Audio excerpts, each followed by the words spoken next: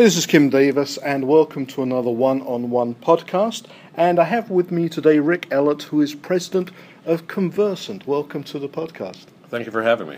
It's a pleasure. I know we've been trying to set this up for some time, so I really want to talk to you about some of the things which Conversant is doing.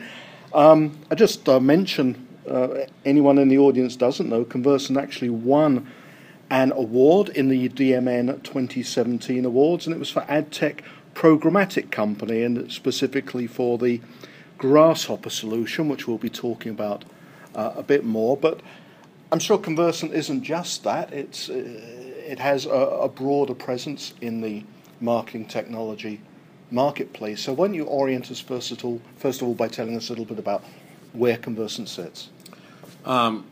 We always talk about ourselves as the original personalized advertising company. We have built everything that Conversant does around the individual, from identification to building profiles to decisioning media to measurement.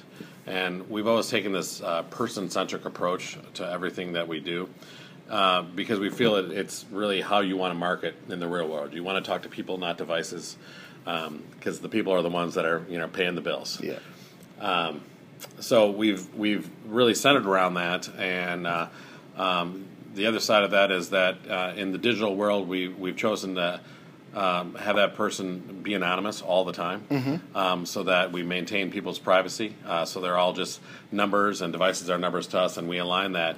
But it opens us up to be able to provide our clients with the broadest reach and the best technology that is out there. Okay. I want to take a deeper dive into personalization, of course, but first of all, talking about you, I think you've been at Conversant for something over 7 years now, and I noticed going back before that you had a very significant career at Comscore, which must have you must have learned a lot about audience measurement, that kind of thing. So how did you come to Conversant? What do you bring here? Well, at Comscore, like you said, we were always about measurement. But then there was always this kind of need of like, okay, you have the measurement, what can you do with it? Right. And I bumped into the CEO of Datomi back in 2009, John Giuliani, and he says, like, you cut your teeth in all these measurement companies. Before Comscore, I was at IRI, right, which measured supermarket data.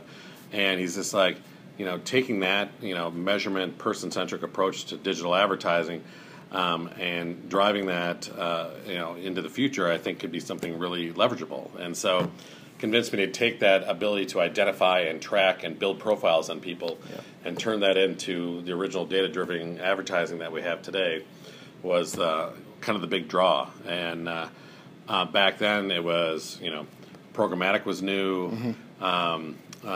We started doing cross-device in 2011, way before anybody else. Yeah.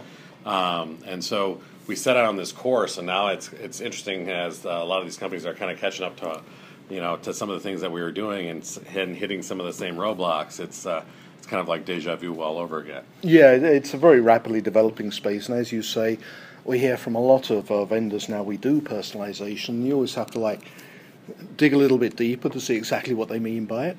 And for example, obviously for marketers for a long time, the Holy Grail has been one-on-one communications with prospects or consumers. A lot of people are inching towards that, but still really dealing with just better and better refined audiences, audience segments. What's Conversant's aim? How close do you get to the anonymous individual consumer? Well, if you looked at just a raw impression basis, if we delivered 100 million ads to in a day, 99 million and change would be unique to the individual. Okay. And it's not just unique in like a random piece of text, but all the imagery, all the text components. It's all built on the fly in real time on delivery to maintain the freshest view of the customer.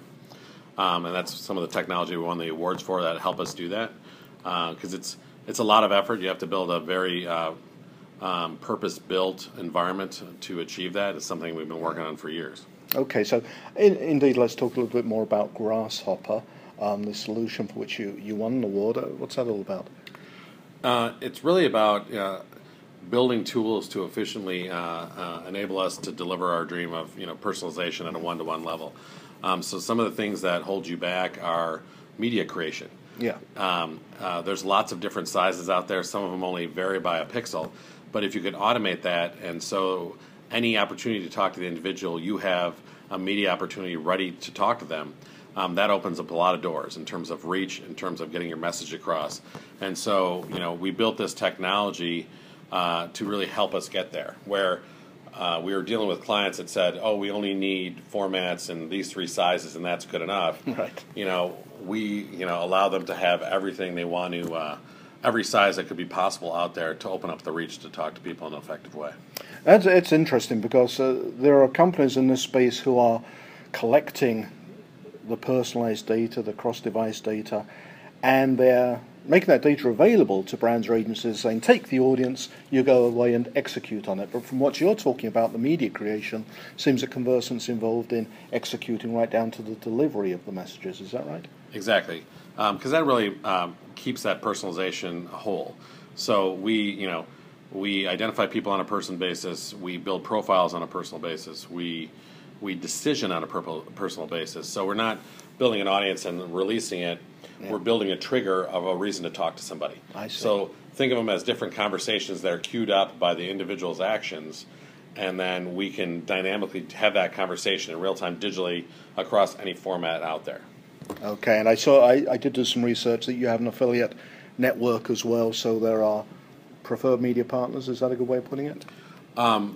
We have our own Conversant Private Exchange where we have 5,000 domains that are in there. Oh, okay. We're also hooked up to 27 exchanges, so we see the media of the world coming through our front doors. Right. And we're looking for the proverbial needle in the haystack on every individual to deliver the right message to you at the right time to get you to ultimately convert on behalf of our clients. So the reach is important. Good. So let's get down to the nitty-gritty then, the data. What data sources are you using to develop these profiles which you can execute on? Well, first and foremost, our clients trust us with all their internal data. Right. So we will tag their websites. They will also give us their conversion history, both online and offline, because we're one of the companies that tie the offline to the online world, and also give us history. So some will give us 10 years worth of purchase history on all their customers. Okay, yeah. We'll anonymize all that data because we don't want any personal identifying information in the system, as I said before. And we'll make that available in their profiles for only that customer. So their data is segregated, so it's protected for them. I see. We also see contextual data. So all the places that people visit, all the videos they watch, we see that contextual data and interpret that so that those come into attributes on all the people. So what's important is what you spend your money on, learning that, then where you spend your time, both text and video. Then where you are, we see a lot of location data coming in that we match with waypoint data to show, how you spend your life, what you're near, what you're, looking at, and use that all as attribute data. And then we put that all into the profile in real time so that our ads are being triggered off that. So it's really about, figuring out what your intent is and being able to respond to it in real time. So the real time's crucial, isn't it? Because what you don't want is an identity graph, or whatever you want to call it, which was up to date last week. You really want to be updating these profiles as you go along. Are you using machine learning for this? How are you managing to do that? We have an extensive machine learning platform that we've built. The models are trained in real time and learning continuously. Right. We have about 35 PhDs on staff that use everything from standard auction theory and game theory to some of our latest stuff is all based on medical predictive models. Really? Because of the randomness of medical data helps us to also deal with the randomness in the digital world. Okay. And so we're cutting our teeth in some of those areas. So it's pretty interesting stuff. I mean, they always put me to shame on what they come up with, but it's always the best meeting of the week. Some exciting stuff there. Now, something I've heard people talking about fairly recently is the idea of data sharing, kind of cooperative use of data. And you're talking about your clients trusting you with their customer data. Has there been any thought about preserving the anonymity, putting the data into a pool? In other words, you would have several clients, maybe they have the same customers, maybe they share the customers, maybe they could all benefit from the data being pulled together. Is that something you're thinking about, or does that present too many risks? We do have products that work in that area, where the clients either want to share audience or share data, and then they're part of the relationship with the end users, so they're getting paid out on it. Okay. It's something we definitely do with their approval in concert with them. Okay. And we also, on the Epsilon side, have Abacus, which was one of the world's biggest co-ops, where Yes. that's in the offline world, but we're also helping them, learn online as part of that also. Well, that's certainly something I wanted to touch on. I mean, I've spoken to the Epsilon guys many times. Very interesting company. And last time I looked, and correct me if I'm wrong, you share the same owner, don't you? So you're in effect sister companies? Yes. And that's Alliance? Alliance Data. Okay. Yep. So what kind of synergies are you finding with Epsilon? Well, I did the deal to, along with John to sell into Epsilon and ADS, and one of the big things there was, Epsilon is the trusted source of so many brands in terms of their marketing databases and their loyalty platforms, and also being their email provider. And so we said, tying those three together with all of our digital capabilities, you really have the best of both worlds in terms of the PII world and the non-PII world, and bridging that all so you have this comprehensive solution. So that's been very exciting. Being able to help things like loyalty, and digitizing the messaging to loyalty participants on behalf of our clients is something that is coming out soon, and there's just so many synergies there, because it's really not a digital world and an offline world. It's just the world, and so if you can't work well in both areas, you're at a disadvantage. That's something which seems to me to be developing very fast. The fact that our whole physical environment is now so much connected that whether we're in a store or whether we're sitting in front of our desktop, we can be tracked and monitored with our consent, where appropriate, in a very effective way. It's not just being online as we traditionally thought of it. Yeah, and I look at that as it really opens up doors for the consumer. We're helping consumers gain insight into new products or services that they wouldn't have come in contact with before, because their profiles match up with other people. And so where people kind of take it as a negative, I always take it as a positive, as you're putting more opportunities out there to get goods at a discount or be introduced to things that are interesting. And it happens both ways. We have some customers that are 90% offline sales, that they see that the digital component drives so much of their business. We had a local tile company that had all these stores, and tile is not something you'd see selling digital, but they did tremendous digital business because it was letting the people understand it and buy from distances and really open up their markets to digital. So yep, those lines are definitely blurring. I mean, I'm just curious about the Epsilon connection. When Epsilon is executing things like email campaigns for its clients, can they tap into Conversant's personalized data? You can't take, as long as it's client-owned data, so interactions with that client's website and their customers, as long as they've signed their privacy, you can do that type of interaction. But they can't tap into the anonymous data that's captured across the web. That's currently very taboo in the marketplace. Offline to online is fine, but anonymous online to offline is not something acceptable right now. So, as I said earlier, things are developing so fast in this space.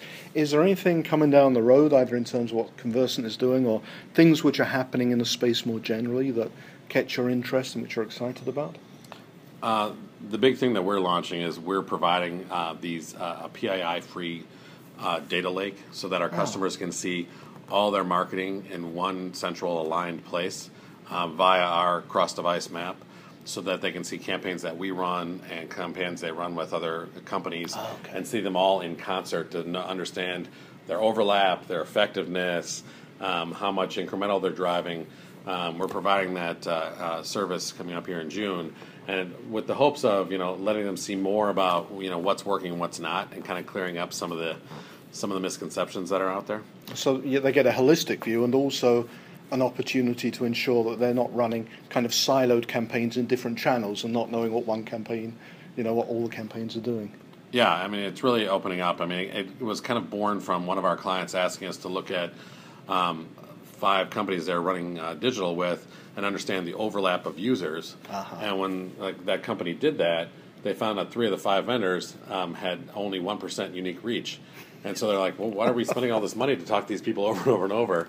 And so kind of born out of there and some other client talks. And I think it's going to be something really interesting because, we want to be as transparent as possible with everything we're seeing real time and helping them understand, how their other programs are working also. So I think it'll be something pretty unique in the industry. That's great. Sounds like making the efforts more efficient as well as enriching them. Yeah, we're all about efficiency. I mean, that's how we were born as a company is, we do everything on performance and incremental return on ad spend. And so we try to be very judicious on how we deliver impressions and make sure they're really driving measurable results for the client. And so we've been kind of born on that whole principle, and we're pushing it forward out there to everybody else. That's great. Rick, we're running out of time. Thank you very much for the overview of Conversant and for the detail on what you're doing. I appreciate it. Thank you very much for having me. And everyone, look out for the next one-on-one podcast.